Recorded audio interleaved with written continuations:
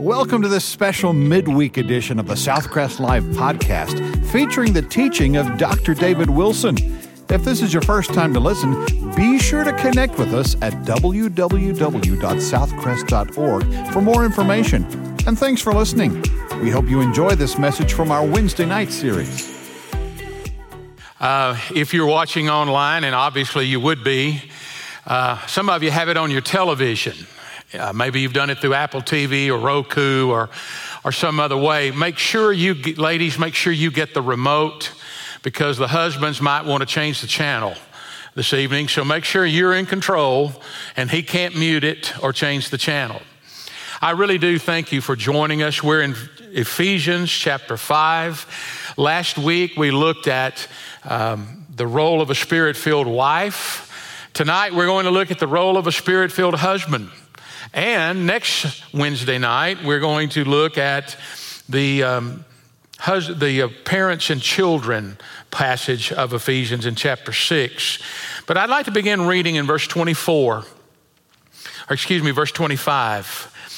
Husbands, love your wives, just as Christ also loved the church and gave himself for her, that he might sanctify and cleanse her with the washing of water by the word, that he might present her to himself a glorious church, not having spot or wrinkle or any such thing, but that she should be holy and without blemish. So husbands ought to love their own wives as their own bodies.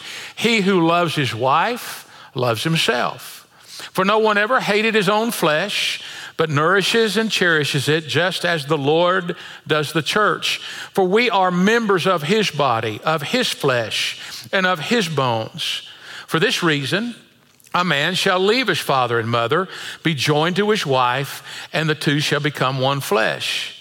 This is a great mystery, but I speak concerning Christ and the church. Nevertheless, let each one of you in particular so love his own wife as himself, and let the wife see that she respects her husband. Let's pray together. Thank you, Lord, for godly husbands. We know there are no perfect husbands. There are no perfect wives, no perfect marriages. But we pray that tonight you might help men to understand their responsibilities or be reminded, and that you might strengthen the husband and wife relationships, and even so strengthen that entire home. So Lord, as we look at your word, please help us to understand it, make it clear, help us to apply it. In Jesus' name we pray, amen. The first institution that God established on the earth was the home. God said it is not good that man should be alone, so he created Eve, a helpmeet for Adam. There's an emotional relationship that marriage fulfills. And we can also define it as a social relationship. It meets all the social needs. It continues the race. It populates the world. And Adam was told, be fruitful and multiply. And that's one of the reasons for the marriage union. It's emotional, it's social, and thirdly, it's physical. It's the relationship that God has ordained, that whereby we fulfill the natural physical desires that are given to us by God, the sexual urges and appetites that God has put within us and created within us. Marriage is the reason, one of the reasons for that. That's one of the reasons for marriage. And yet in our day, a happy marriage doesn't come automatically. You have to work at it. One woman complained to her friend at her marriage counselor about her husband. She said, when my husband won a trip for two to Hawaii, he went twice. Two things can cause an unhappy marriage: men and women. And when a man and woman marry, they become one, and the trouble starts when they try to decide which one. The truth in matrimony, more than a henpecked husband said, he confided to one of his coworkers. He said, I've been married 17 years and I don't regret one day of it. And then he said, the day I don't regret was August 5th, 1990. Folks, There are a lot of jokes made about marriage, but really and truly it's not a joke. We make a lot of comments about it, but in reality, it's probably the most sacred relationship we have next to our relationship with God. As children go through developmental stages, we're told by psychologists that there are different stages of marriage. 5 stages. This is from the Minirth and Meyer Clinic. The first stage is young love, the first 2 years of marriage, where couples overcome idealistic notions of marriage and begin to become one family. The next stage encompasses the 3rd through the 10th year, and it's called realistic love. This stage is often the most dangerous in the marriage. The 11th through the 25th year is the stage called comfortable love. As one woman told me who's in this stage, it's like oatmeal. Not exactly exciting, but comfortable, warm, and satisfying. Now, I hope your marriage is better than oatmeal.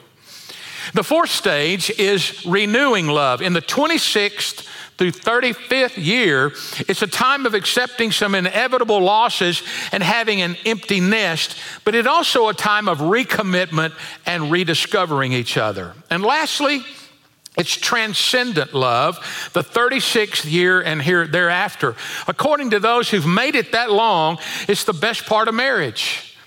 It's the time of achieving the oneness that Jesus talked about, that the two shall become one.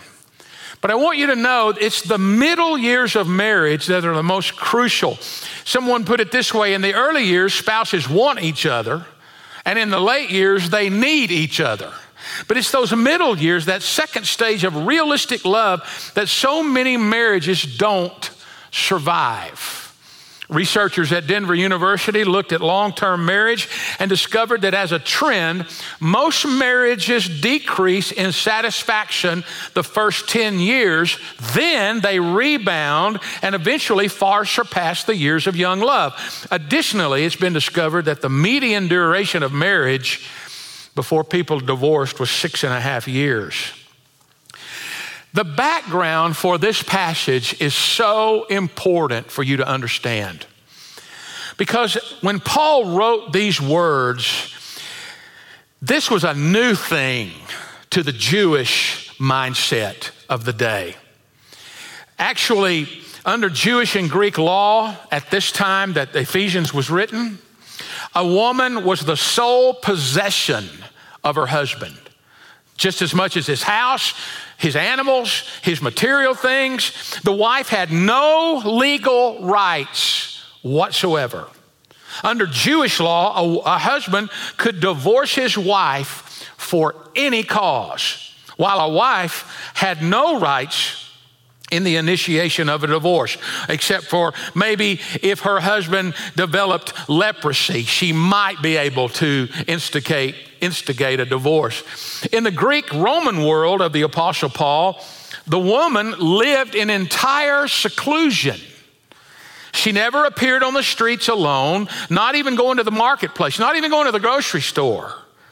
She never appeared alone. Under both Jewish and Greek laws and customs, all the privileges belonged to the husband and the duties belonged to the wife. I hope no one just tuned in and heard me say that. That was according to the Greek and the Roman laws. But Christianity changed all of that. Today I want to talk to husbands. I was told that husbands can be divided into 3 classes: the handsome, the intelligent, and the great majority. Most of us are the great majority. The average man, I'm told, is 38 around the chest, 43 around the waist, 98 around the golf course, and a nuisance around the house. As a captain of one of those Florida nature cruises was describing the color changes that brown pelicans undergo. The young pelicans are all brown, he said. During courtship, the backs of their necks turn chestnut. After courtship, the chestnut turns to white, giving them an all-white head and neck. Birders, or people that watch them, call this post-nuptial plumage. And one elder lately said, Bernie said it to her husband who was white-haired, that's exactly what's happened to you.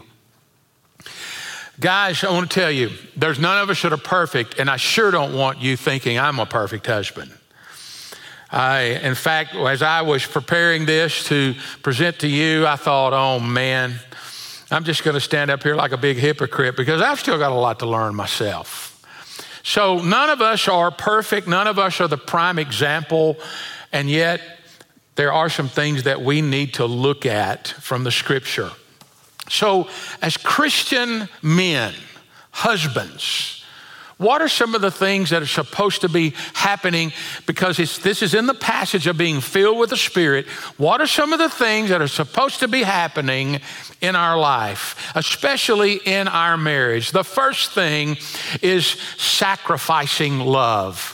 Being a loving husband, the husband's love is parallel or compared to the love of Christ for the church. And it says that Christ loved the church and gave himself for it.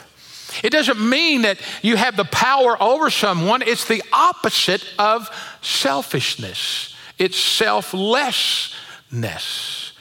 Now, Christ was the omnipotent God in the flesh, and yet he came and was crucified because of his love for the church. And the truth and the principle here of self-sacrifice is well documented in Scripture. You see it all through Scripture. In Matthew 20, Jesus tells his disciples, whosoever will be great among you, let him be your minister, and whosoever will be chief among you, let him be your servant. The Bible does not give any husband the right to abuse his leadership position. He has the responsibility of living out of love of Christ toward his wife. Sacrificial love is not giving in love. It's giving up love. Now, what I mean by that is sacrificial love is not exemplified by the man who would say, oh, I'd like to go golfing today, but my wife wants to go shopping, so I'm going to go shopping with her. That's nice, but that's giving in. Sacrificial giving kind of love is a love that's willing to go to any lengths to provide for her well-being. Obviously, there's a lot of give and take in a marriage, and we do that, but giving up love means I want to put her needs and her desires and her wishes before my very own. Gosh, when we need to put our relationship with our spouse back on the top priority. Gary Smalley tells about going shopping for a blouse with his wife. He said, I wasn't shopping for a blouse. I was hunting for a blouse. I wanted to track it, shoot it, bag it, throw it in the back of the truck and go home. Now, guys, we're like that, aren't we? We're conquest-oriented. It seems like once we conquer the courtship phase of a relationship, we think the job is over and we get on with our relationship. At any time, sometimes we turn back into a frog again. I sometimes say that when I do weddings. You know, I mentioned last week how men are just grown-up little boys, and ladies, I told you that the respect that you give your husband means so much to him because it means more to him than any other person, that his wife would respect him and think he's a hero. Husbands, your wife's just a grown-up little girl. And somehow you won her heart. I don't think you just caught her in a weak moment and talked her into marrying you. You did something right. You had to do some things that we would call romantic, or we would do some emotional things. You did stuff with her. You wanted to talk to her. You bought her flowers. You took her out. You did stuff with her. You won her heart. I want to tell you, your wife's a grown-up little girl. But for some reason, when men say, I do, they turn into a frog again. And you know what I'm talking about, the princess that kissed the frog and he turned into a handsome prince. Well, don't turn into that frog again. Where do you think your wife would say she falls on your priority list? Does she have to compete with your work? Does she have to fight the TV or your computer or your phone for your attention? Does she feel left out of your day and your dreams? When you were first dating, when you were first married, where was she on your priority list? Where is she now? She's probably at the top then. When you were dating, you couldn't wait to talk to her.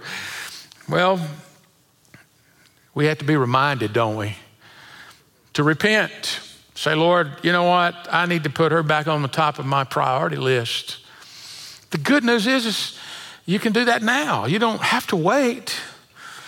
But sacrificing love, that's what we're supposed to be about. The second thing is sanctifying love. Verse 26 says that this is talking about Jesus in the church, that he might sanctify and cleanse her with the washing of water by the word. The word sanctify is the same idea as holy. It means to set apart. And in marriage, the husband is to set apart for the wife, and the wife is to set apart for the husband. And any interference with that setting apart is sin. That relationship has priority. You're leading. Of course, the church has been set apart positionally. We're already sanctified, set apart by Christ. The church is the body of believers. We are his bride. We are his people.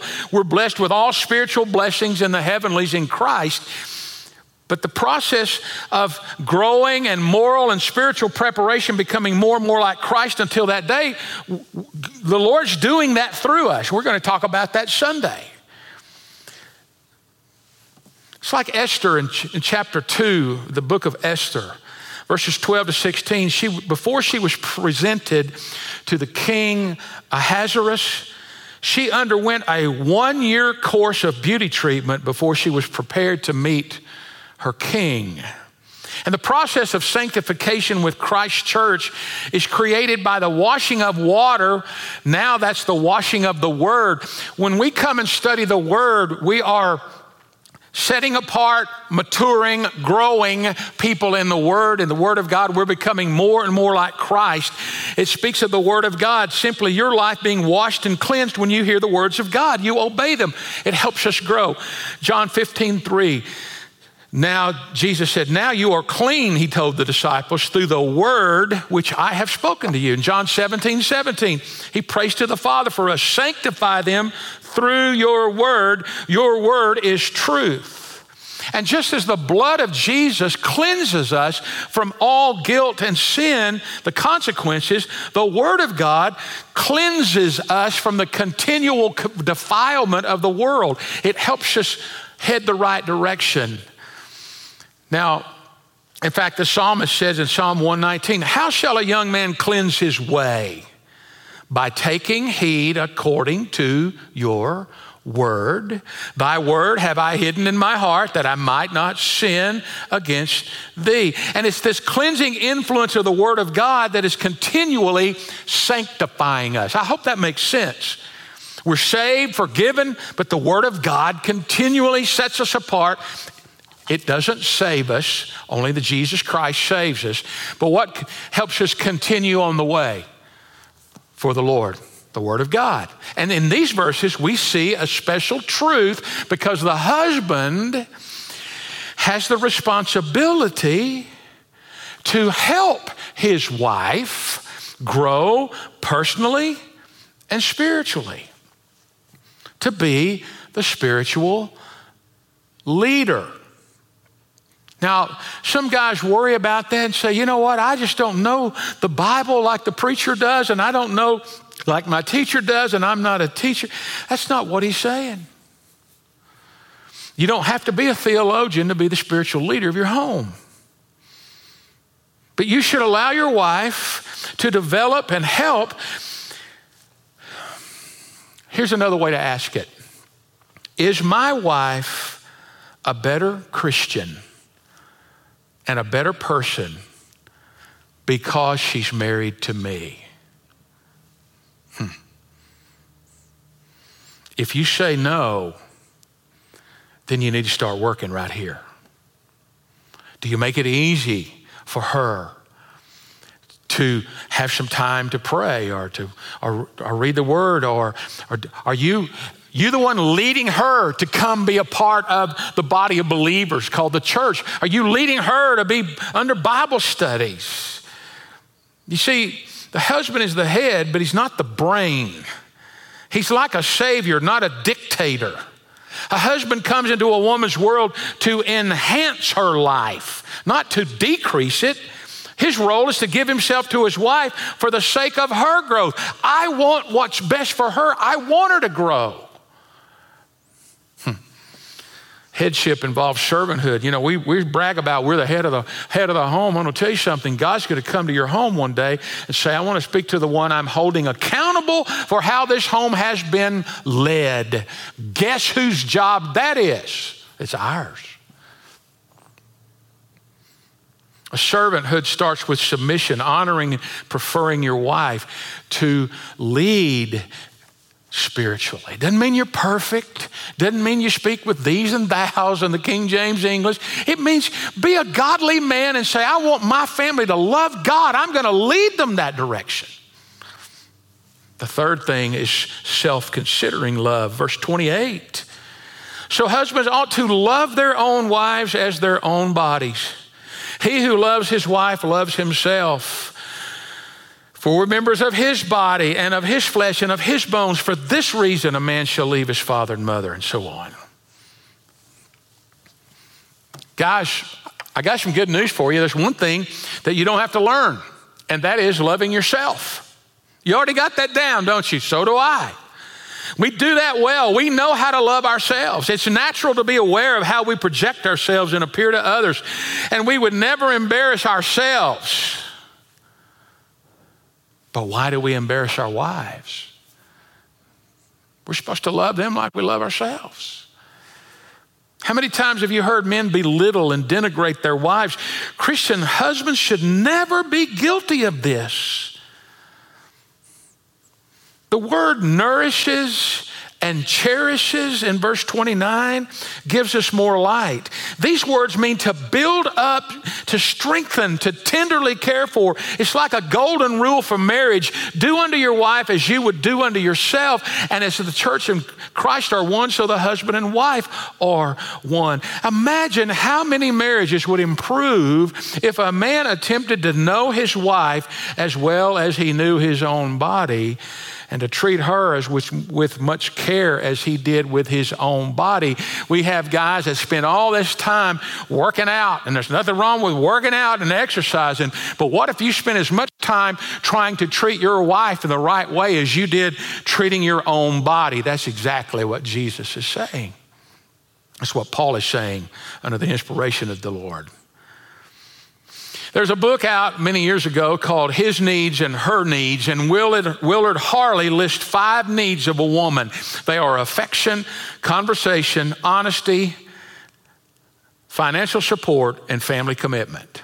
Affection, conversation, honesty and openness, financial support, and family commitment. I want to cover those quickly. The first one is affection.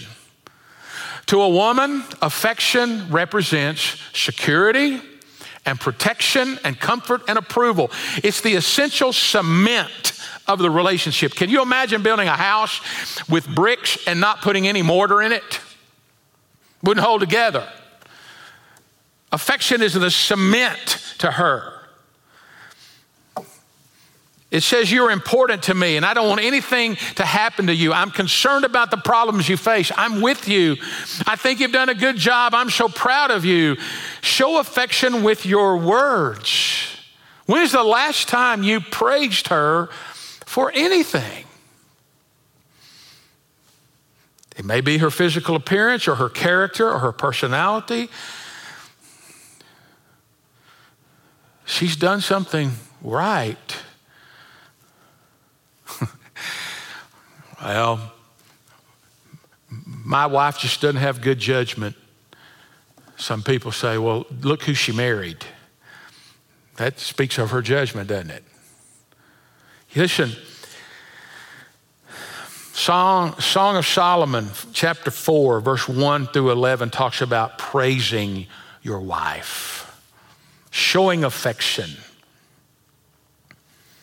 One man was an avid basketball fan. When he was sitting at home, he was sitting there watching sports. At one point, his wife snuggled up close to him and said, "Do you love me more than basketball?" And he said, "College or NBA?" That was a wrong answer. You know, most men in the area of affection are just dummies. I am one. I'm going to talk about us. The man asks, you got to ask her. You know, I tell Laura sometimes that, you know what, there's some things I'm just too dumb to know. What do you interpret as affection? I want to know. And you need to ask your wife that. Some might say hugs or cards or notes or flowers or opening the door, holding hands, walks, back rubs, phone calls, some kind of physical touch of a non-sexual nature. I don't know. Your wife is a unique creation of God, but if you don't know, ask her. I'm pretty sure she'll tell you. But knowledge isn't enough. You've got to do it, and do it often enough that it becomes a habit. Write it down.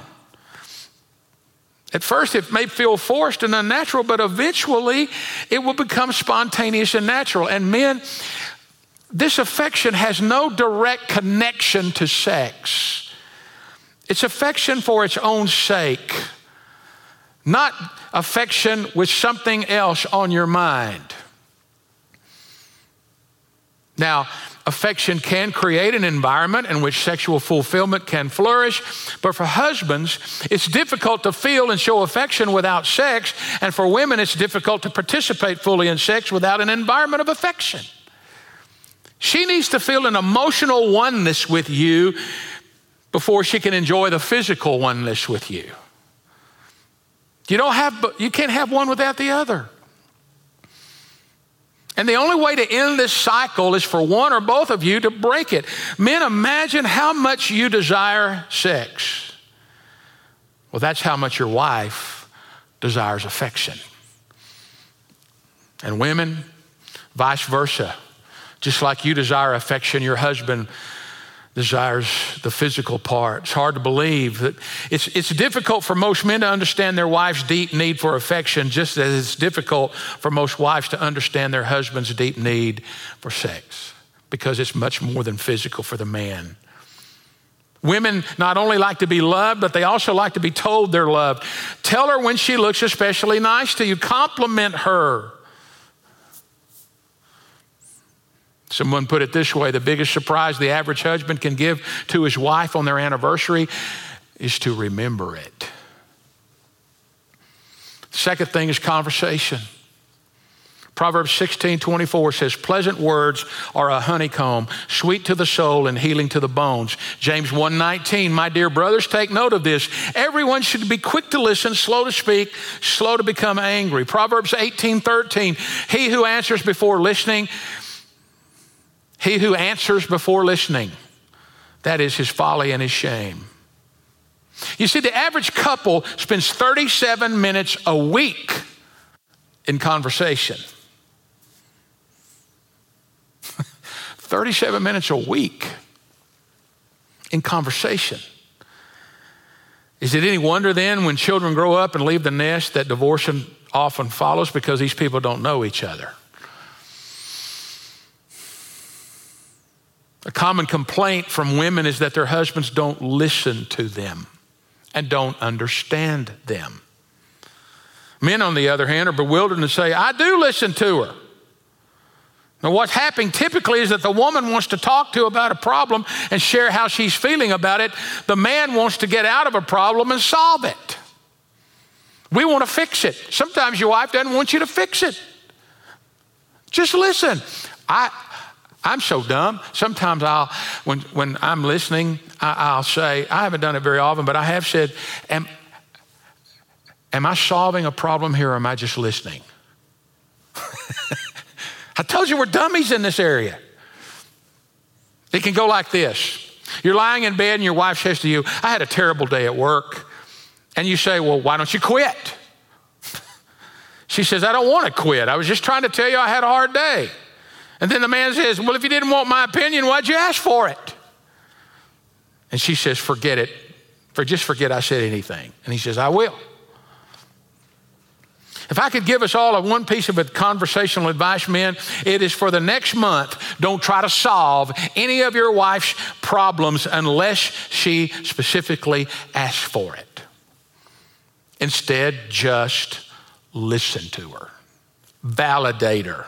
Let her know that you understand it. And I want to tell you, you cannot listen to her with that cell phone in your hand or the TV on. Look her in the eye and listen. You've got a one-track mind. Men, we can't do two things at once. We can't listen to two conversations at once. You can't watch anything, read anything, look at anything, and listen to your wife at the same time. Look her in the eye and listen to her. She could probably solve it herself. But you know what? She wants somebody else to hear her. You remember the things you did at first? You remember just letting her talk and let her cry on your shoulder? You could do that because she felt she was in a safe place. That's the place she still needs, no matter how long you've been married.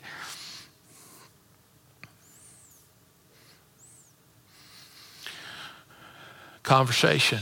Third thing is honesty and openness. 1 Peter 3:7, you husbands, likewise live with your wives in an understanding way, as with a weaker vessel, since she is a woman. Men, your wife has the right to know everything's going on in your life. Everything. Everything. Let me ask you this, guys. Could you name 3 things that your wife enjoys the most?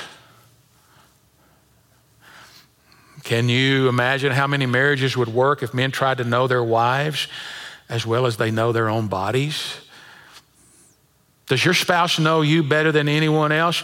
There are 3 kinds of lying husbands. The born liar will continue to lie about inconsequential matters.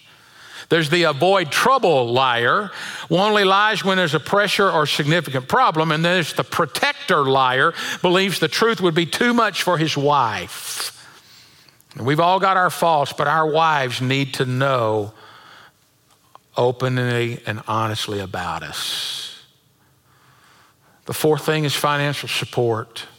1 Timothy 5:8 says, if any provide not for his own, and especially for those of his own house, he has denied the faith and is worse than an infidel.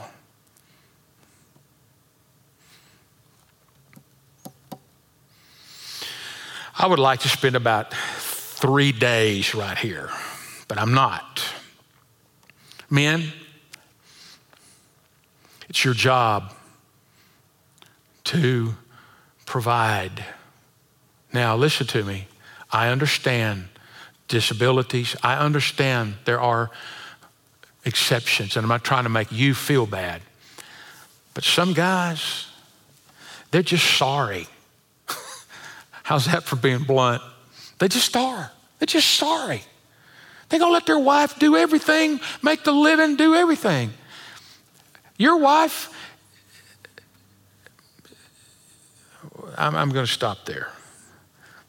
I don't mean to belittle anybody if you're doing the best you can, but you ought to be out there doing the best you can.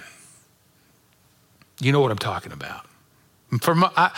Occasionally, I tell you, occasionally we get people that need help financially. We get a lot of that, actually.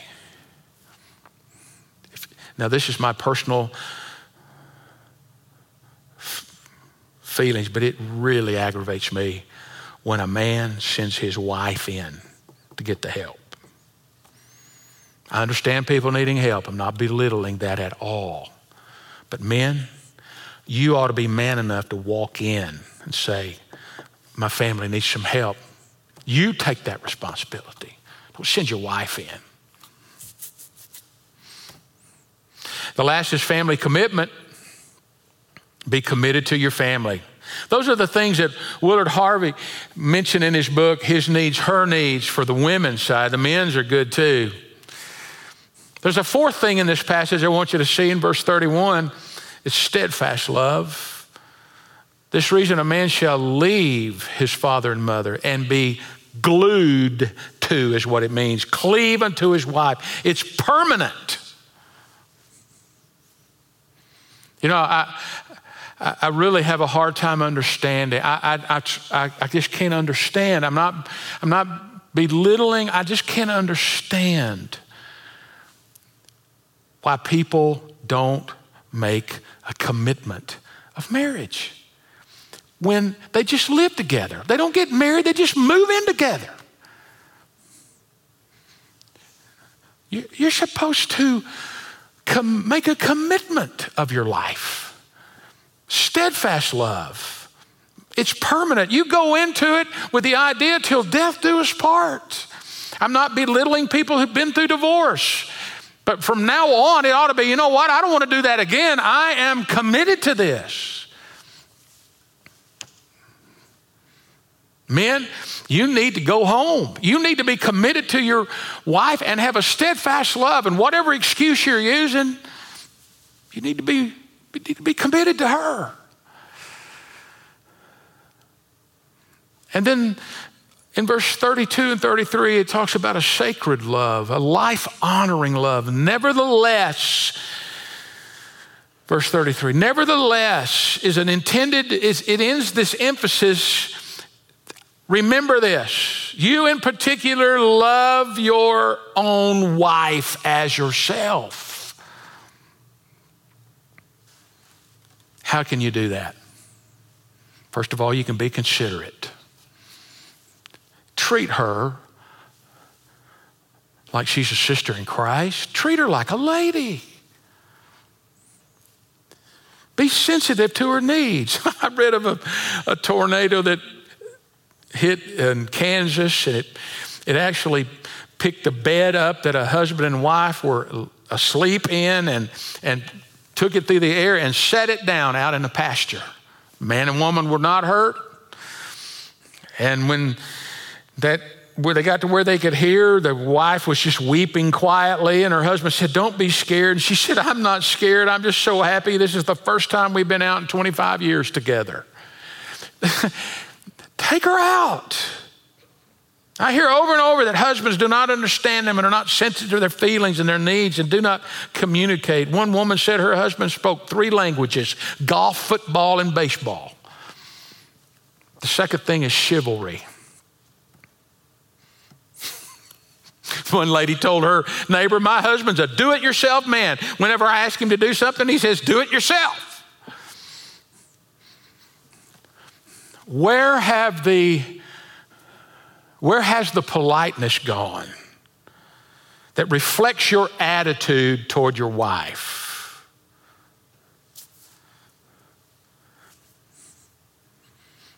You ever thought about that? Your attitude shows out in public towards your wife. They're the weaker vessel. Nothing, no criticism intended. But aren't we supposed to be gentlemen? You may have heard about a new bride. This couple just got married, and of course they're on their honeymoon. And if those of you who've been married, you know it's a little awkward when you first get married and you go check into a hotel that first night or wherever you're going to stay the first night. So when she and her husband pulled up to the hotel, she said, "Is there any way that we can appear that we're not newly married? It's just kind of, it's a little awkward, a little embarrassing." And he said, "Well, yeah, you just carry your own suitcase. They'll never know." When's the last time you opened the door for your wife or carried things for her or helped her?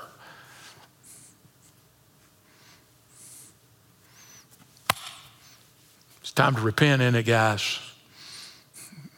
Where's all the chivalry gone?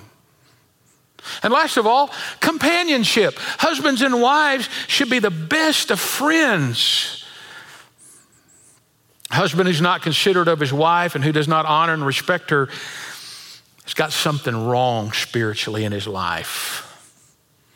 1 Peter 3 says, your prayers will be hindered. Did you know that if you don't have the right relationship with your wife, it affects your prayer life? It does. It does. If you are at odds or you and your wife have had a disagreement, not a fight, but a disagreement, you're a little irritated toward one another, try to pray. It just doesn't work. So guys, what do?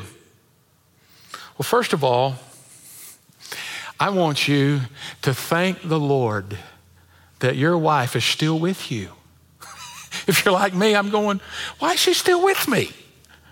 Because I don't measure up to a lot of this. Shows you how patient they are. I guess God put an extra dose of patience in them when he created Eve. He created Adam, and Adam was alone. He said, well, that's not good, but let me tell you, I'm going to create one that's going to have an immeasurable amount of patience for this guy. Thank the Lord for your wife. And you may need to tell her you're sorry. I'm sorry I haven't been fulfilling my role. I'm sorry I haven't shown you the affection that I should be showing. I'm sorry that I haven't treated you like the princess I think you are.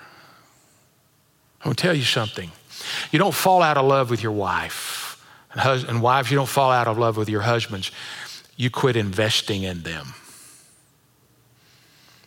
Jesus said, where your treasure is, there will your heart be also. Your treasure is where your investment is. And when you start investing a little bit back into your spouse, guess what? Your heart's going to go right there. There are no perfect husbands. There are no perfect wives. Just forgiven and still working at it. The good news is you still got time to work on it.